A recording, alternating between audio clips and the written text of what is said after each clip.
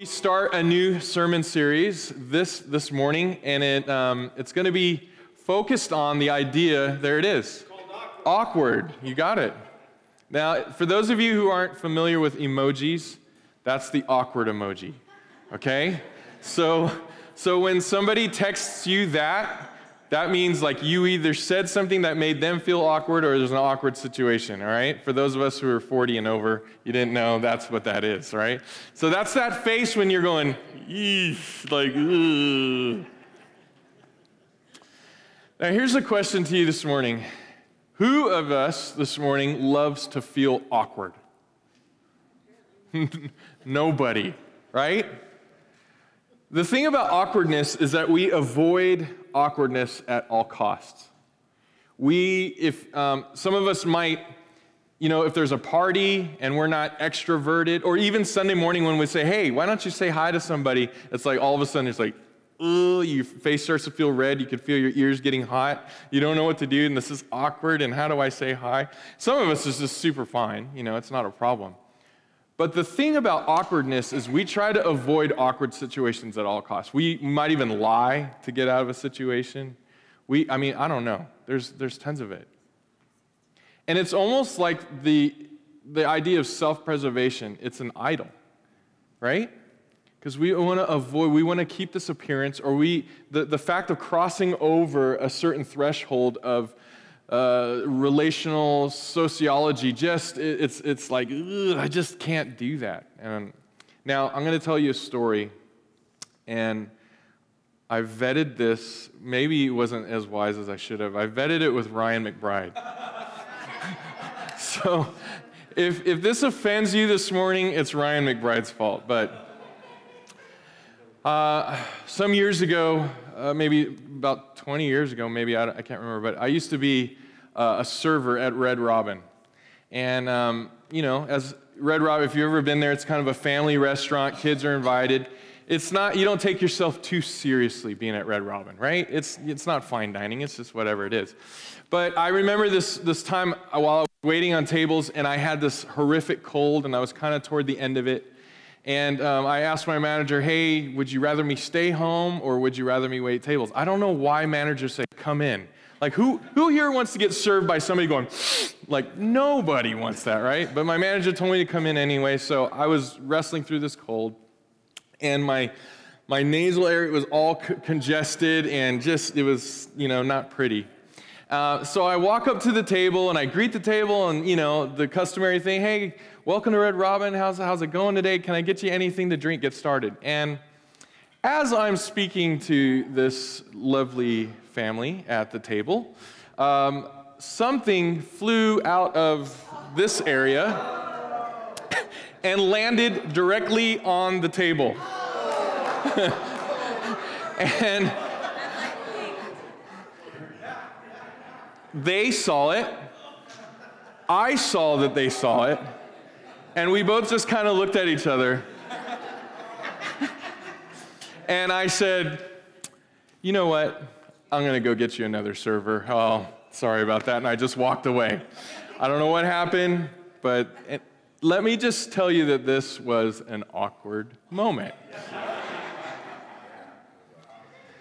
Now, the reason why we're going through this awkward series is because the Bible has tons of these, not that kind of awkward moments, but tons of awkward moments where most of us, especially in our today's society, avoid the things that often we see in the Bible at all costs. Whether it's sharing our faith with somebody, whether it's us personally together worshiping, or whether it's us drawing on God for His sustenance in our lives. The things that the Bible gives us explanation how we do those things is not always completely socially acceptable. But the Bible doesn't give us this kind of way out and say, well, I get it that your culture doesn't do this and this, so if it crosses this threshold for you, it's okay, just lay it aside. It doesn't do that. And this morning, we're going to look at an example of somebody who presses through an awkward situation. So if you have your Bibles, turn to Mark chapter 10. And some of you may be familiar with this. This is the story of a man named Bartimaeus, and he was blind. And we're going to start in verse 46 and read to the end of the chapter.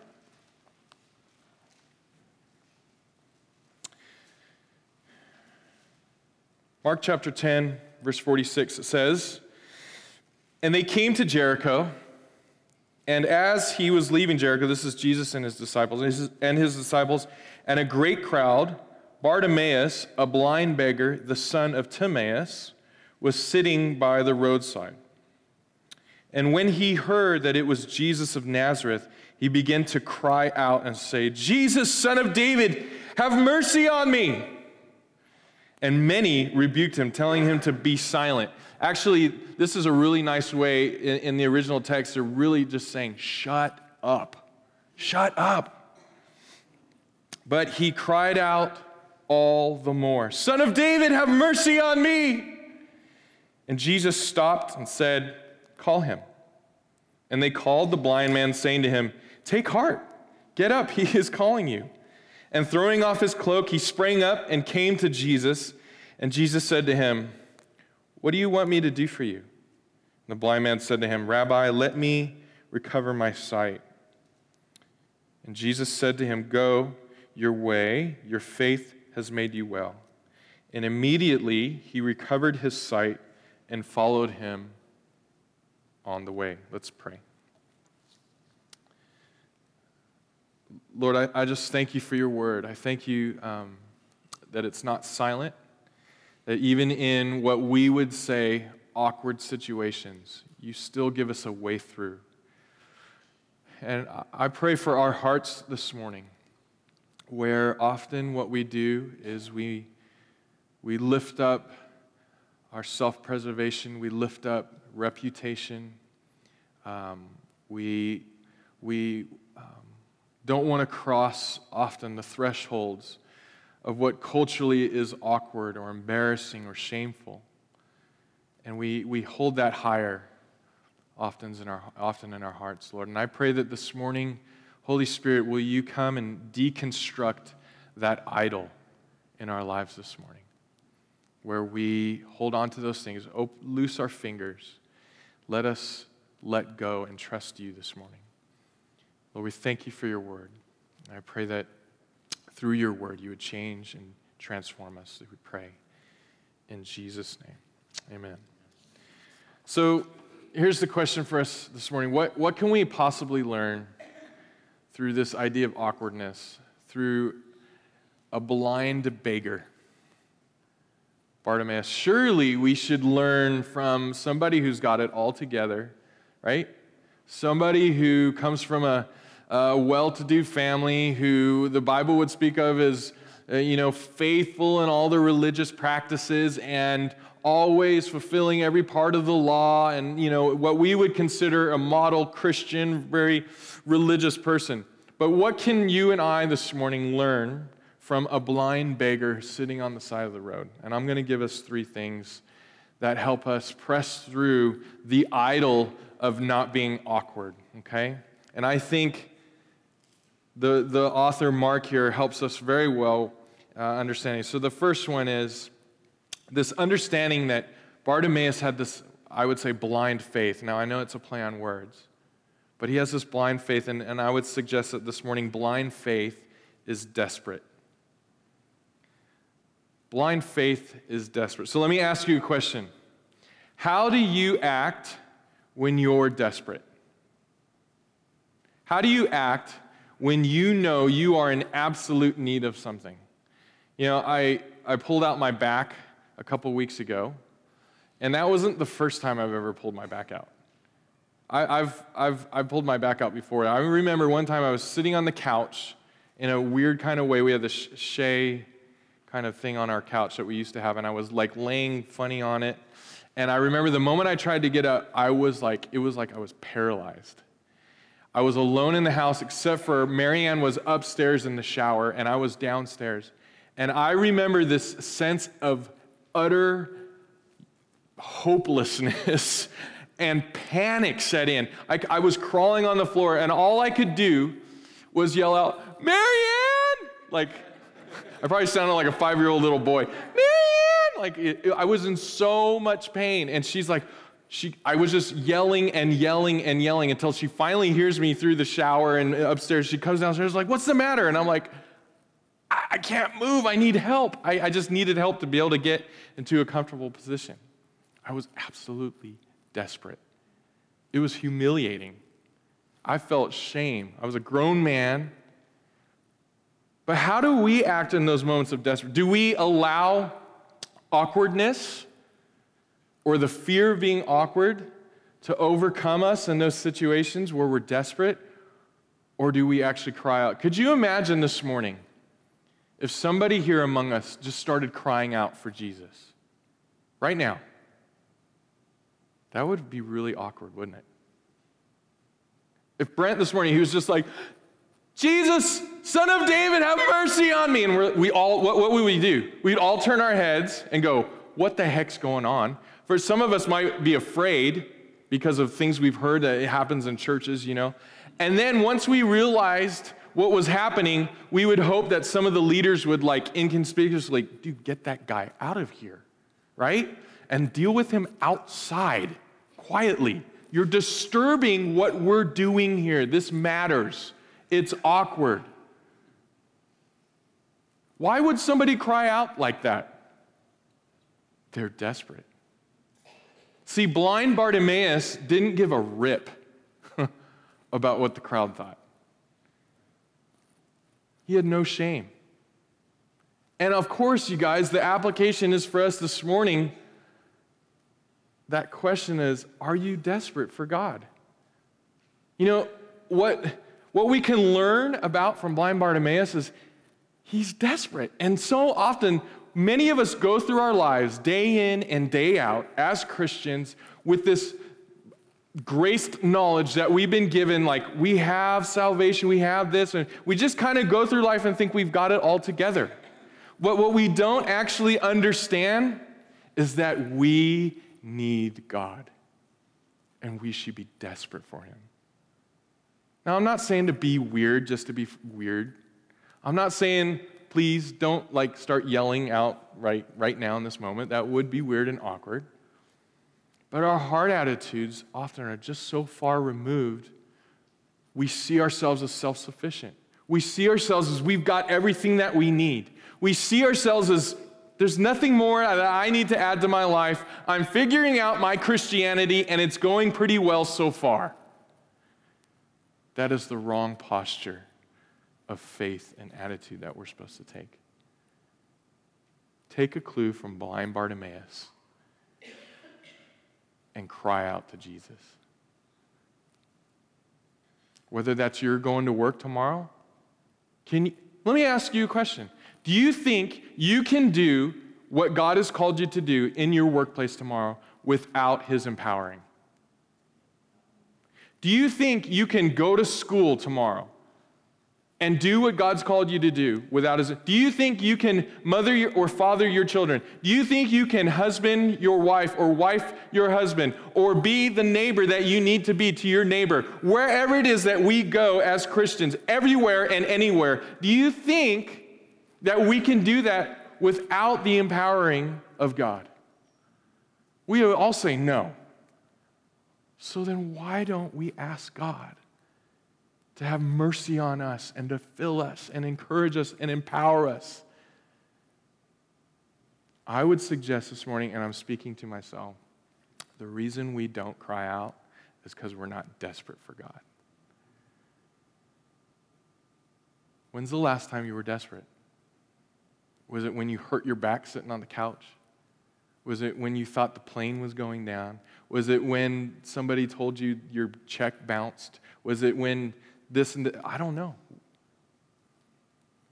It shouldn't be just in the moments of crisis that we declare our dependence on our Father. We should be living Christian lives as always desperate for God. Blind Bartimaeus is desperate. Number 2, what else can we learn? I would say blind faith, I love this, knows who Jesus is. What did blind Bartimaeus say?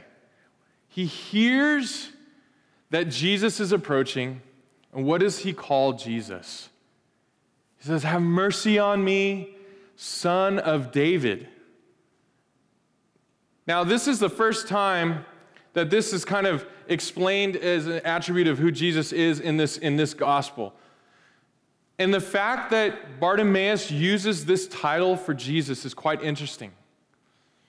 It explains that he knows something about who Jesus is. See, the fact that he's son of David, he knows that he's come through the lineage of David the king, and he knows that the Messiah, the chosen one, the anointed, the Christ, the Savior, will be coming through the line of David. And so in Bartimaeus' acknowledgement of and his declaration of calling Jesus son of David, he's declaring the truth of who Jesus is. Now, what's the application for us this morning? So often what we do is we either attribute to who we want Jesus to be, or we attribute Jesus to be only through what we've heard. Legend. Could you imagine being a blind guy and hearing stories about Jesus? If you were to close your eyes and I were to tell you a story about a man healing people and changing people's lives, you would start to put together this picture of who you thought he was. It might be a magician. It might be a Pharisee who's really religious. It might be somebody. You have all these kind of things that are subjective to your heart. But what Bartimaeus does, he allows God to speak through him, and he declares the truth of who Jesus is. And so often, we allow our faith to latch on to the things that we like about Jesus and not the things that are hard for us to understand about Jesus. What's that movie, Talladega Nights? Where, I don't know the character's name. Ricky Bobby.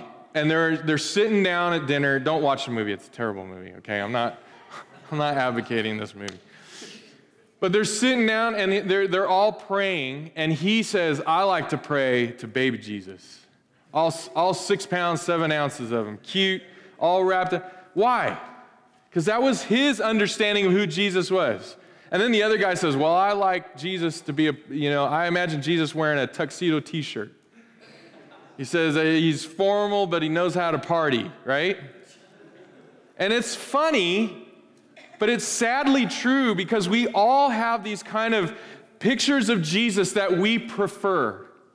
We all have these pictures of Jesus that we kind of like. We like the Jesus that was born in the manger, gentle, meek, and mild, coming to save the world. Emmanuel, God with us. But the idea of Jesus returning on a white horse with fire in his eyes and a sword in his mouth and a tattoo down his legs and his robe dipped in blood, that kind of Jesus is like, whoa, wait.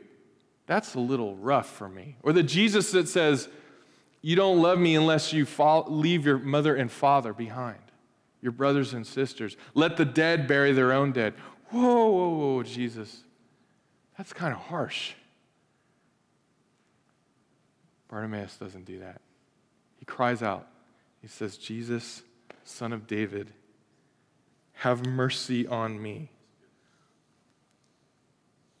Last one, and this is where we're going to kind of camp a little bit. Not only is blind faith desperate, not only does blind faith acknowledge who Jesus is, but blind faith acknowledges true need. The awkwardness of true need is a huge idol for us to overcome. Look at verse 47. It says here that he began to cry out and say, "Jesus, Son of David, have mercy on me." This whole thing of having mercy, he understood that he needed Jesus' mercy. And then in verses 50 through 52, it says, "And throwing off his cloak, he sprang up and he came to Jesus, and Jesus said to him, 'What do you want me to do for you?' And the blind man said to him, 'Rabbi, let me recover my sight.' Jesus said to him, "Go your way, your faith has made you well," and immediately recovered his sight and followed him on the way. This whole thing about having mercy on me is this understanding that he needed God's mercy.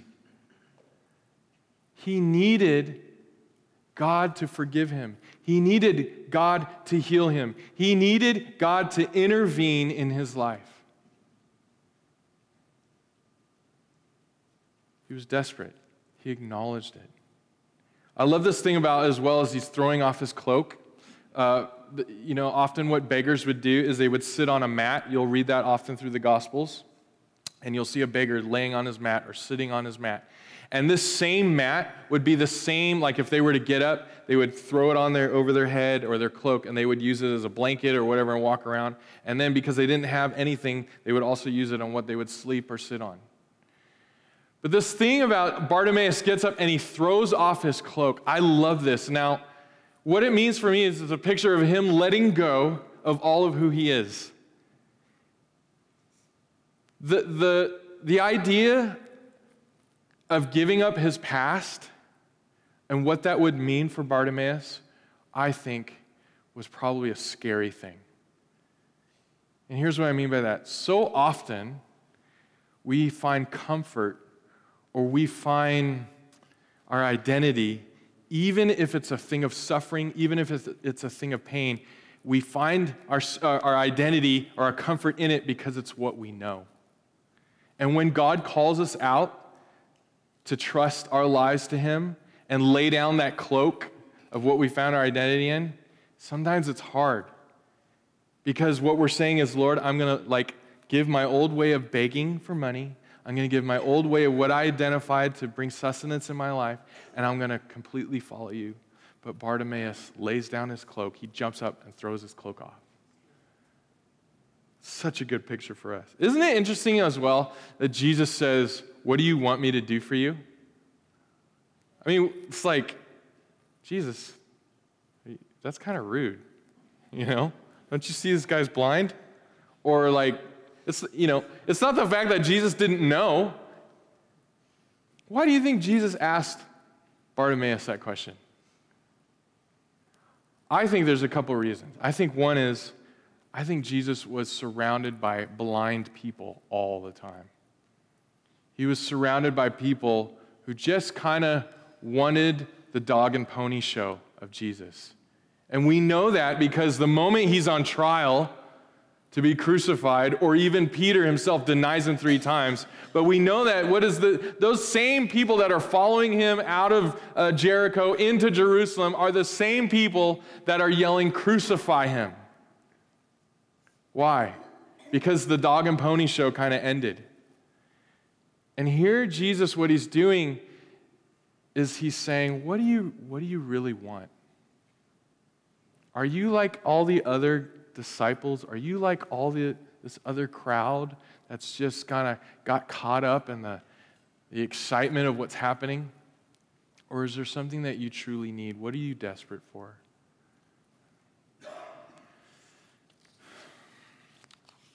Helen Keller said this. Someone asked Helen Keller if it was terrible to be blind. She responded, "It's better to be blind and see with your heart than to have 2 good eyes and see nothing." See, for you and me this morning, the most appropriate response that we can have to Jesus when he asks us, "What do you want?" is to see. Jesus says, "What do you want?" "Oh, I want a new car. I want my bank account to never be ending. I want every relationship I have. I want perfect health. And the most appropriate response for you and I this morning is the same as blind Bartimaeus. Jesus, I want to see. What are the areas of your life this morning that you're spiritually blind? What are the things in your heart where you're saying, Son of David, I don't really need mercy because I already kind of got it figured out. That right there tells you you're already blind.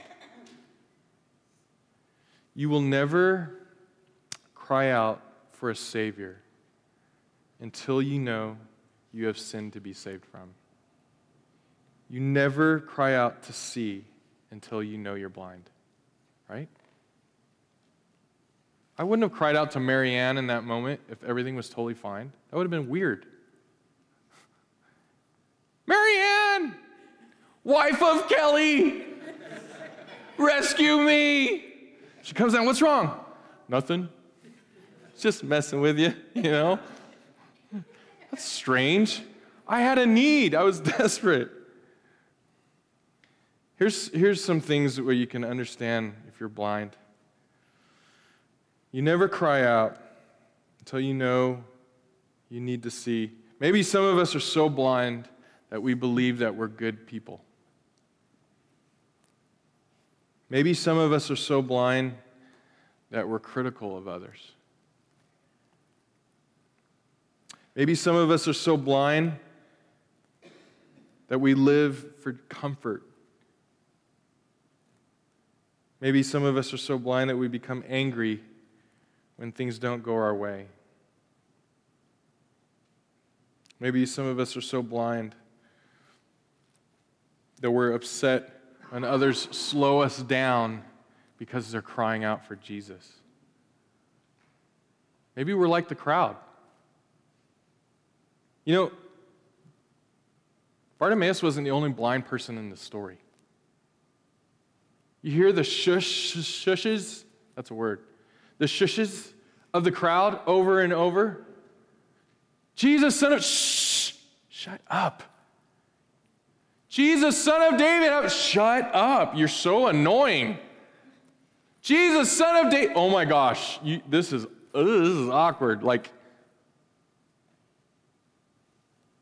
can't you see we're trying to follow Jesus? Can't you see we're trying to be good disciples of Jesus? Can you please shut up? Can't you see we're trying, Jesus might have been teaching while he's walking to Jericho or into Jerusalem. We're trying to listen to what Jesus has to say. I don't care. Jesus, have mercy on me. Shut up. Will you please be, wait, what was that? Oh, well, take heart. Jesus is calling you.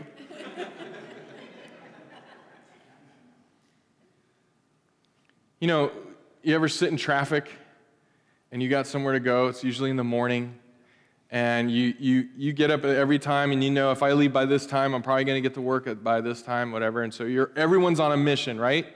Whatever time. It's like from 6:30 to about 9. It's just like, don't get on the freeway. And then that one day where traffic is like brutal. And you're like, oh my gosh, there must be like a helicopter life lifting someone out. That must be the problem. So you're in like 30 minutes of traffic, all you see is red lights, and then what do you see on the side of the road? A man changing a tire. What the heck? I just sat through this traffic for that? And then you start to get angry. It's like all these, rubbernecks. Why can't they you honk your horn? Don't look at the man changing a tire. Put your foot on the gas pedal. And it was the same way for these guys going into Jerusalem with Jesus. Why is this? What's going on? Why is the crowd stopped? Oh, I think there's some weirdo up there. And then you get closer to him, and you're like, dude, don't you see you're causing all this commotion? We're trying to get to Jerusalem. We're trying to be good disciples of Jesus. Will you please be quiet? I don't care. Son of David, have mercy on me. There's more than one blind person in the story. And even the disciples, if you go back in these Gospels, you see over and over again, they don't get it, they don't understand. Jesus tells them, if you're going to be first, you got to be last. I've come to lay down my life. I'm going to be the servant of all. And you think they go, okay, I got it. I think we're on the right track now. Let's keep walking along the road. And then blind Bartimaeus comes, and what do they tell him? Shut up. The challenge for us this morning is to not be the blind person in the crowd, to recognize our blindness, to overcome our awkwardness, to say, Lord, I recognize that I need you. I'm desperate. Lord, I recognize that you are who you are. I'm not going to find healing. I'm not going to find my way forward. I'm not going to find liberation. I'm not going to find the power of your kingdom through my own effort. It's going to be me acknowledging you, Jesus, Son of David, the Messiah, the Anointed, the Christ, the One. And I put my hope, I put my trust in you. Lord, I want to see. Now here's the last thing. Isn't it beautiful that Jesus calls him? We all think Jesus should have just been like, oh, another beggar. Oh, just get on with it. Teach your disciples what you're teaching them. Don't let this distraction deter you from what you're doing. And Jesus says, no, you know what? Everybody, hold on a second. Call this guy over. And Jesus does that with us this morning. We don't have to have it all together. We don't have to have all our ducks in a row. We don't have to do all the good Christian religious things. What we need to do is say, Jesus, I need you. God, will you please rescue me? And Jesus is faithful to stop the crowds, to stop everything, and he'll go to the one person who needs the help. Stop what we're doing. Call him here. All we have to do this morning is say, Lord, I'm desperate. I know who you are. And I acknowledge my need in you. Don't allow awkwardness, even if it's a Sunday morning. We all have our, even when we're singing, right? We all have our comfort zones of how we respond to God. Sometimes when the band gets a little bit, it's like boisterous and loud and really into it, some of us are like, this is as much as I could do this morning. You feel your toes starting to tap a little bit. Stop it. Why do we do that? I get it. Some of us come from different church traditions, but usually it's because of the idol of awkwardness in our hearts. Or maybe somebody this week, God's going to lay on your heart to go speak to them about Jesus, and you have no relational bridge with them. That's the this face. It's awkward. Maybe there's a horn going off in the middle of church while someone's trying to preach a sermon. And the preacher's trying to pretend like it's not happening.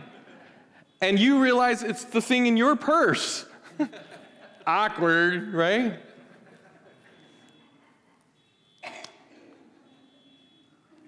Lord Jesus, make that stop.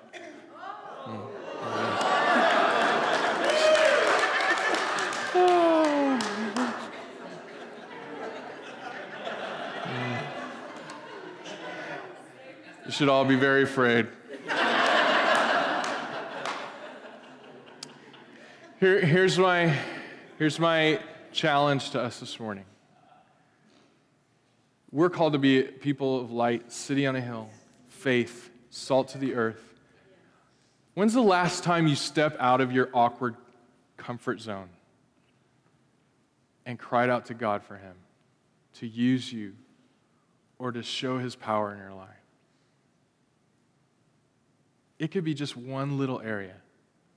Maybe it's evangelism. I remember one time I was in a restaurant and there's two ladies were sitting there.